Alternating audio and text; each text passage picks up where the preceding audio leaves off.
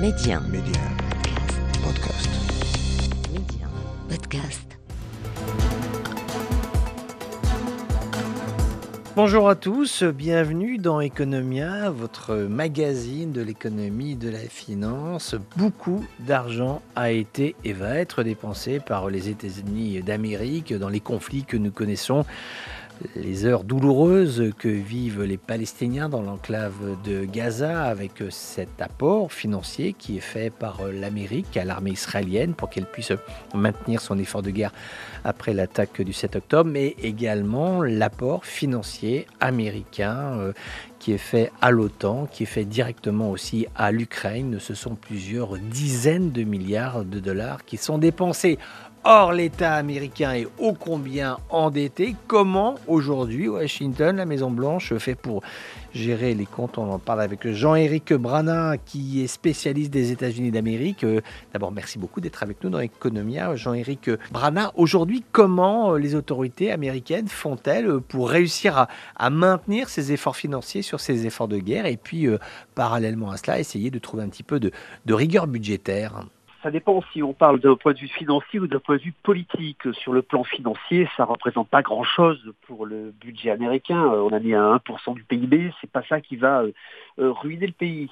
Maintenant, sur le plan politique, c'est pas tout à fait la même histoire parce qu'on est rentré en campagne électorale et qu'il y a un camp, le camp républicain, qui assène que cet argent devrait rester aux États-Unis. On parle quand même de 106 milliards de dollars qui ont été demandés après que 111 milliards aient été dépensés pour l'Ukraine au cours de l'année qui vient de s'écouler. Ça parle aux Américains parce que ça fait des sommes folles. Et on se dit qu'avec ces sommes-là, on pourrait résoudre énormément de problèmes à l'intérieur du pays sans se projeter sur ce qu'apporte cette aide directement au pays, comme Joe Biden essaie de l'expliquer à ses compatriotes. Oui, c'est ça, parce qu'en fait, quand on vend du matériel américain, enfin, quand on donne du matériel américain aux Ukrainiens ou aux Israéliens, ça sort des usines américaines. Donc finalement, on ne peut pas dire que c'est une subvention, mais c'est quand même de l'argent qui reste à la maison, globalement. Oui, et vous pouvez rajouter que quand on leur donne de l'argent directement, c'est aussi pour acheter des armes qui sortent aussi des usines américaines. Donc effectivement, c'est un cercle presque vertueux pour les Américains. Mais au-delà de ça, le coût de la paix, de la démocratie, et c'est de ça dont il s'agit, c'est de savoir si la Russie peut envahir son voisin impunément, puis ensuite se reconstruire un empire soviétique, et si on doit retomber dans une guerre froide avec bloc contre bloc, et ça a un coût. Et ce coût-là, il est estimé par les Américains comme raisonnable et valable. Pour Joe Biden, il est important de s'engager pour qu'on n'ait pas à retomber ensuite dans une guerre qui coûterait beaucoup plus cher au Trésor américain. Mais ce qui est quand même incroyable, c'est quand on revient 2-3 ans en arrière, souvenons-nous, on se demandait d'ailleurs si les Américains n'allaient pas quitter le Proche-Orient. On disait le nouveau centre de gravité, c'est une idée un peu de l'ère Obama, disait le nouveau centre de gravité, c'est l'Asie. Alors sur l'aspect militaire, Taïwan, mais surtout le pôle économique chinois qui est tout à fait significatif, l'Inde. Enfin voilà, on se disait, ça y est, c'est fini, l'Europe c'est terminé, le Proche-Orient on n'en parle plus. Trump avait dit, il serait même possible qu'on en sorte. Et en fait, c'est un peu comme si on revenait à la case départ. Alors pas tout à fait. Je crois qu'il est important de dire que c'est vrai que le centre de gravité est parti sur l'Asie. Pourquoi ? Parce que 80% du commerce mondial passe par l'Asie aujourd'hui et vient d'Asie, et c'est de l'ensemble de l'Asie de façon large, donc c'est la zone Pacifique, et c'est vrai que c'est la zone que les Américains regardent un peu plus intensément. Maintenant, est-ce qu'ils se sont retirés d'Europe ? Je ne le crois pas. Ce qu'ils demandaient, c'est un effort financier plus grand aux Européens, notamment pour la défense, en expliquant qu'ils abondaient beaucoup trop à l'OTAN et que c'était aux Européens d'augmenter leur marge. Eux aussi, ils devaient atteindre 2% du PIB dans les dépenses militaires, ce qui n'était pas fait par la plupart des pays. La France, pour commencer, ne l'atteignait pas. Et Et ensuite, pour le Proche-Orient, ce qui était important pour les Américains, c'est de se retirer des zones de guerre et des zones dans lesquelles ils étaient un petit peu trop impliqués. Je pense à l'Irak, dans laquelle on se demandait quand ils allaient partir. D'ailleurs, les Irakiens leur demandaient de partir. Et il y a là un problème important dans toute cette zone qui est la lutte contre le terrorisme, puisque on a bien compris que si ces pays partent avec armes et bagages, eh bien la nature ayant horreur du vide, il y en a d'autres qui prennent leur place. Oui, c'est ça. Et c'est ça qui faisait réellement peur aux dirigeants du monde entier. D'accord. Mais cela étant dit, est-ce que aujourd'hui, donc on peut partir du principe, mais dites-nous les choses franchement, Jean-Éric Brana, est-ce que on peut dire que malgré les apparences, l'Ukraine, le Proche-Orient, le centre de gravité reste sur une dominante Asie, ou est-ce qu'il y a un rééquilibrage entre, on va dire, l'espace transatlantique, le Proche-Orient et l'Asie, donc ce serait moins, ça pencherait moins vers l'espace asiatique. Est-ce qu'on peut le résumer comme ça ou pas, ou c'est différent? Dites-nous. Je crois que l'Asie reste la dominante américaine, et on l'a vu avec la rencontre avec Xi Jinping à San Francisco, entre Biden et Xi Jinping, un entretien qui a duré 3 heures et dans lequel on repassait les différents dossiers, ne serait-ce parce que la guerre redoutée par tout le monde, elle se passerait là si jamais elle devait éclater. Je pense à Taïwan et je pense à un affrontement direct entre les Américains et les Chinois. Et c'est ce dont personne ne veut. Mais la guerre commerciale est déjà lancée, la course à l'espace est déjà lancée, sur les nouvelles technologies, sur l'intelligence artificielle. Il y a déjà une compétition qui est forcenée entre les deux pays sur les accords qui sont importants pour le monde aujourd'hui sont sur l'énergie propre et sur le changement de paradigme avec le changement climatique. Et là aussi, ça passe par l'Asie. Donc, il y a quand même énormément d'intérêts avec l'Asie qui sont, il faut quand même le dire, beaucoup plus grands qu'avec le reste du monde. Mais est-ce que les Américains ont eu cette tentation, alors c'est le vieux continent qui dit ça, mais la tentation de relocaliser à l'aune de la crise de la Covid-19, on s'est rendu compte que finalement mettre toutes ces billes dans le même pays, c'était pas forcément l'idée la plus judicieuse. Et d'ailleurs, c'est même pas favorable pour le commerce, puisque globalement, tout le monde est d'accord pour que le commerce continue, il n'y a pas de souci là-dessus, mais sur la nécessité de relocaliser. Les Américains, le monde entrepreneurial américain se dit, tiens, c'est peut-être pas une mauvaise idée quand même que de ne pas mettre toutes ces billes dans le même chapeau. Quel est le ressenti actuellement en Amérique ? Alors, non seulement ils se le sont dit, mais ils l'ont fait. D'accord, bien. Il y a deux grandes lois sous Biden, qui est l'IRA, l'Inflation Reduction Act, le Big Back Better qui avait été, c'est son premier nom, qui avait été rebaptisé et un petit peu remodelé, 370 milliards dans les énergies propres, mais avec des subventions à la clé, notamment sur les véhicules électriques, et puis l'industrialisation qui était subventionnée, la réindustrialisation qui était subventionnée aux États-Unis, et le Chip and Science Act qui donnait 50 milliards aux semi-conducteurs, à la recherche, et là aussi une incitation très forte aux entreprises de revenir aux États-Unis et de ne pas rester dans les pays asiatiques, européens, etc. Et ce qui a fait que ces incitations, certaines entreprises américaines qui prévoyaient d'ouvrir des usines même en Europe, et je pense à Tesla, ont revu leur copie et se sont dit que finalement les États-Unis c'était le bon endroit pour réinvestir et réindustrialiser. Donc ça a été fait. Mais pour ne pas en rester à Biden, c'était déjà le plan de Donald Trump et c'était déjà auparavant le plan de Barack Obama qui en avait fait l'architecture du temps de sa présidence. Oui, d'accord, mais cela dit, dans la pensée prédictive des acteurs économiques américains, l'idée c'est, ma question est caricaturale, est-ce que l'idée c'est on remet tout à la maison, les usines, les compétences, l'argent et on vit en autarcie, ou est-ce qu'il y a quand même un équilibre qui se fait entre la zone Amérique et le reste du monde ?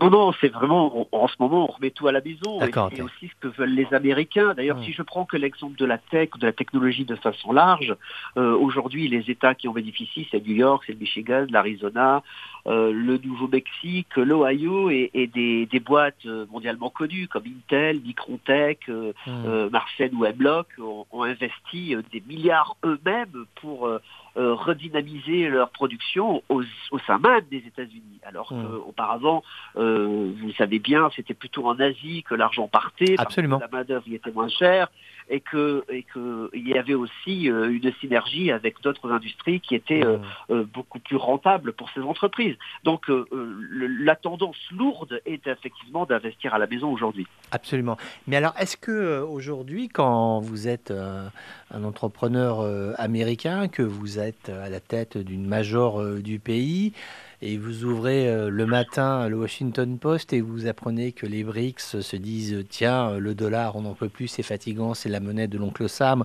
On va, nous, BRICS, créer une autre monnaie qui viendra concurrencer le tout-puissant billet vert. Vous êtes américain, vous levez les sourcils au ciel en vous disant je vais reprendre mon café, ou est-ce qu'aujourd'hui il y a des inquiétudes aux États-Unis? Est-ce que la suprématie du dollar telle qu'on la connaît pourrait un jour être ébranlée par de nouvelles initiatives, notamment des initiatives venant des BRICS? On peut toujours faire de la politique fiction. Ouais. Pour l'instant, les BRICS y pensent quand même. L'emporte très largement. Ouais. Et vous savez bien qu'en temps troublé, le dollar est une valeur refuge. C'est exactement ce qui s'est passé avec à la fois la guerre en Ukraine, puis la guerre entre Israël et le Hamas. Et le dollar a pris beaucoup, tout comme l'or d'ailleurs, les deux refuges. Donc pour l'instant, il n'y a pas péril dans la demeure et on le voyait même avec la Covid. Le dollar avait été aussi une valeur refuge. On revient toujours à ce cycle infernal pour certains, vertueux pour les Américains, qui est qu'on a du mal à se sortir du dollar quand on est une économie en concurrence avec les Américains. Et c'est bien ce qui fait des Américains la superpuissance qu'ils restent aujourd'hui dans le monde. Alors, superpuissance avec une super présidentielle qui va se présenter assez rapidement finalement, parce que ce cycle de 4 ans revient assez rapidement.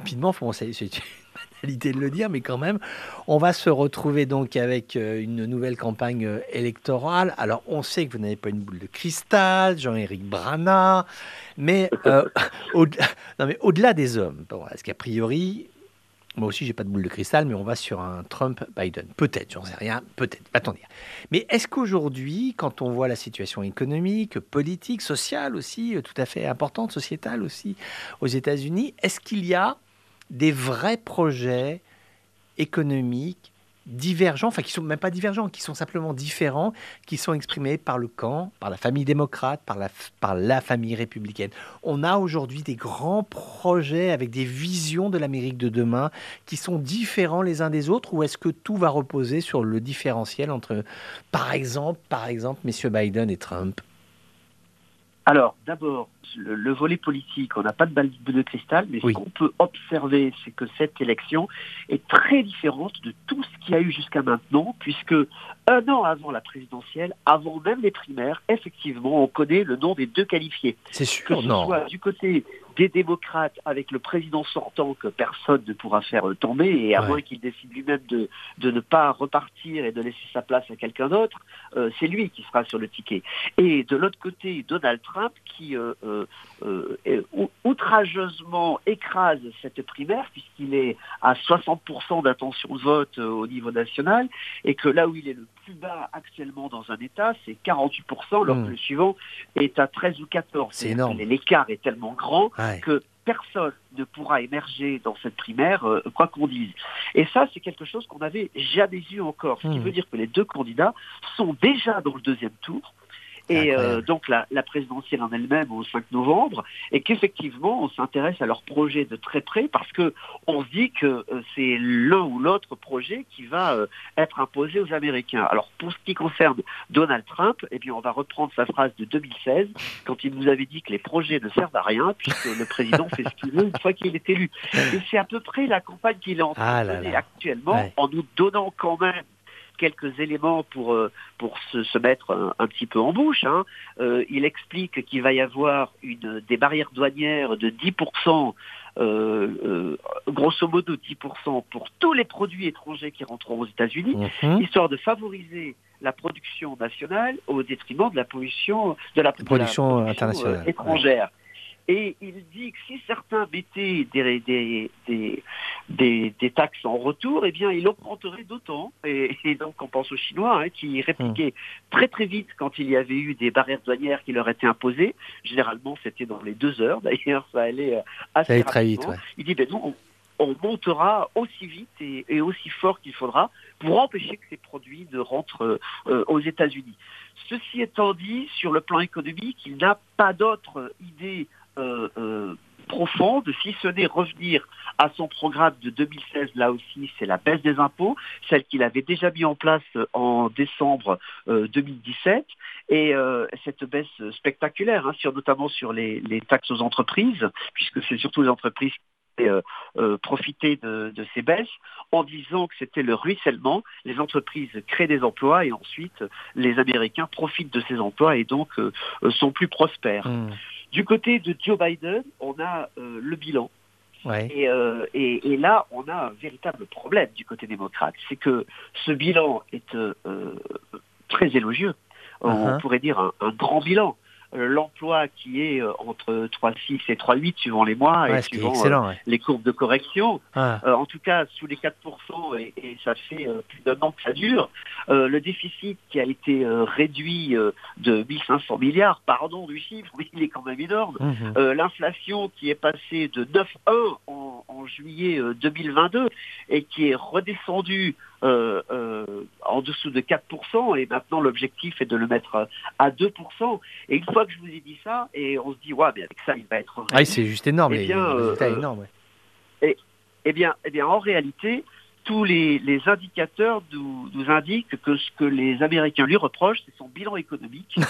À un moment même où la phrase « It's the economy stupid », c'est l'économie idiot qui revient au bout du jour, puisque on sait que c'est l'économie qui va décider du vote. En tout cas, 62% des Américains le disent, et les plus jeunes le disent aussi. Et c'est ça qui est très intéressant. Ils vont voter d'abord pour l'économie avant de voter pour l'immigration ou pour l'avortement, comme certains le pensent. Et c'est assez incroyable. Mais alors, mettez, sans vous assommer de chiffres, de vous en donner quelques-uns, c'est que l'inflation, il y a un an, ou un petit peu moins, les œufs étaient montés de 33,1%, l'essence de 59,9%, les voyages en avion de 34,1%, et c'est ça qui est resté dans les têtes. Ce qui est resté dans les têtes, c'est qu'on ne s'en sort pas en allant chez l'épicier, on ne s'en sort pas dans la pompe, l'inflation est dans toutes les têtes, et a raison en réalité, parce que quand on regarde les chiffres de plus près, aujourd'hui, le salaire moyen d'un Américain est à 74 580 $. En 2018, il était à 73,30, c'est-à-dire quasiment la même chose, après avoir fait un pic à 78,250 en 2020. Et ce qui est très difficile, c'est qu'en réalité, les salaires globalement ont beaucoup monté aux États-Unis. Ils ont monté de 6%, mais il ne concerne pas, cet haut salaire ne concerne pas les jeunes arrivants sur le marché, ceux qui sortent hyper diplômés, qui sortent de la tech, de la finance, du marketing, qui avaient des espoirs très forts et qui se retrouvent avec la chute dans ces 3 secteurs, il faut quand même le dire. Aujourd'hui, c'est un horizon bouché et ils sont obligés de prendre des emplois moins qualifiés, voire même d'être au chômage, puisque ce sont ces jeunes-là qui sont le plus au chômage, 4,4% d'entre eux, alors que le chômage global dans la société est inférieur.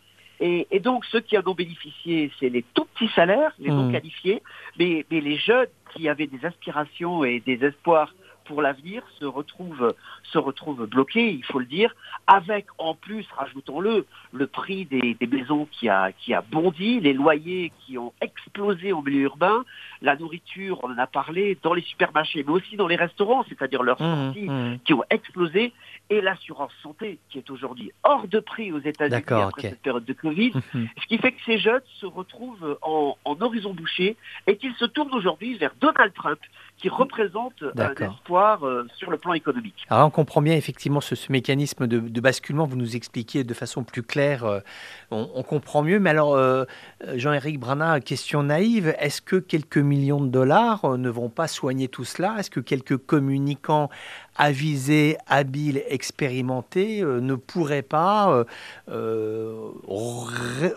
surligner les aspects positifs de la politique économique de l'équipe Biden? Est-ce que le coup de baguette magique des communicants peut rétablir Biden dans son rapport de force avec Donald Trump? Ou parce que si on vous entend, Jean-Éric Brana, on se dit que Trump revient aux affaires. Donc comment ça peut se passer? Racontez-nous ça. Alors, en réalité, on voit que les communicants échouent jusqu'à maintenant, en particulier sur les infrastructures. Un plan de 1700 milliards aux États-Unis, qui a permis quand même, mais de relancer le bâtiment, les ports, toutes les infrastructures qu'il peut y avoir aux États-Unis, l'Internet pour tous, etc. Et personne ne crédite Joe Biden de cette réussite, alors que tout le pays s'est remis en chantier, on va dire comme du temps du New Deal. C'est assez incroyable ce qui se passe actuellement aux États-Unis. On voit les routes qui s'améliorent, et c'est assez net, c'est quelque chose que l'on voit, absolument, dans la vie quotidienne, on le voit. Et sur les panneaux, il est marqué « Administration Biden, fait pour vous ». Donc, il est difficile de faire plus. En réalité, encore une fois, on revient à l'inflation, et là, la véritable réussite de Joe Biden, ce serait de descendre à 2%. Donc, on va se tourner du côté de la Fed, puisque la solution, elle est là. On a vu que ce mois-ci, la Fed a annoncé une baisse des taux d'intérêt. C'est ça qui peut faire réélire Joe Biden. Parce que si les intérêts ne redescendent pas très rapidement, si le marché immobilier ne repart pas très rapidement, si les assurances santé ne baissent pas rapidement, et si, de façon globale, l'inflation ne chute pas, eh bien, Joe Biden ne sera pas réélu. Alors, vous savez que maintenant, on va vous faire un cadeau, Jean-Éric Brana. On va vous offrir, une boule de cristal, et 2, une baguette magique. Et c'est impossible, puisqu'on a la chance de vous avoir dans Economia, c'est impossible de ne pas vous poser cette question-là, qui est une question piège, que les choses soient très claires. Admettons qu'on vous dise, allez, soyez gentils, faites-nous plaisir. Joe Biden, Donald Trump, nous sommes aujourd'hui au mois de décembre 2023. Quelle est votre intuition pour le résultat de la présidentielle américaine? Vous avez le choix entre Trump, Biden ou Joker pour ne pas répondre. Qu'est-ce que vous nous dites, Jean-Éric Brana?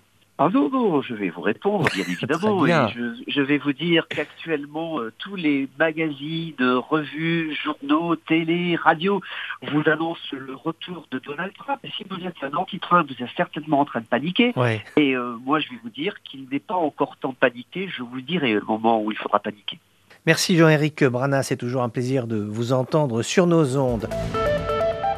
On revient au Maroc avec cette visite du roi Mohamed VI qui s'est rendu aux Émirats Arabes Unis, ceci à l'invité du président émirati Cheikh Mohamed Ben Yazed Al Nahyan. À l'issue d'une journée de travail, d'échange, il y a eu cette déclaration vers un partenariat novateur, renouvelé et enraciné. Ce sont les mots du texte qui visent ainsi à concrétiser ces années de partenariat entre les deux pays en pleine COP28 dans un contexte difficile avec la guerre de Gaza notamment. C'était l'occasion pour les deux pays de renforcer leurs liens bilatéraux et deux pays qui, sur l'aspect économique, environnemental, va-t-on dire, c'est intéressant parce que ce sont deux pays qui ont des politiques énergétiques qui sont assez concordantes, notamment donc dans le secteur des énergies renouvelables. Je vous propose d'écouter sur ce point le politologue Driss Assaoui.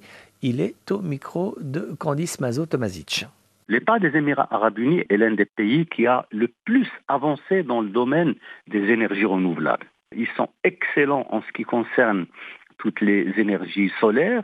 Pour l'hydrogène vert, le Maroc dispose d'un potentiel extraordinaire aujourd'hui et on l'a montré à plusieurs occasions pour dire le Maroc est prêt à produire cet hydrogène vert et l'utiliser à des fins de développement. C'est ça le plus important. Et les Émirats Arabes Unis sont véritablement de vrais partenaires à ce niveau-là. Tout cela fait que le Maroc, qui avait préparé un plan de développement pour les années 2030, est véritablement parti sur de très bonnes bases, et particulièrement avec le pays des Émirats Arabes Unis. Et d'un mot pour finir ce sommet aussi, ça fait 4 ans quand même que la Chine et l'Union européenne ne s'étaient pas vues. La Chine qui reste malgré tout un partenaire tout à fait majeur pour l'espace économique européen. En tout cas, c'est ce qui a été dit et rappelé. Maintenant, que veut exactement la Chine ? On sait qu'il y a quand même des points de divergence. Je vous propose d'entendre sur ce point Jean-Vincent Brisset, il est chercheur à l'IRIS, l'Institut de Relations internationales et stratégiques. C'est un spécialiste de la Chine. Le point sur les relations économiques entre la Chine et l'Union européenne.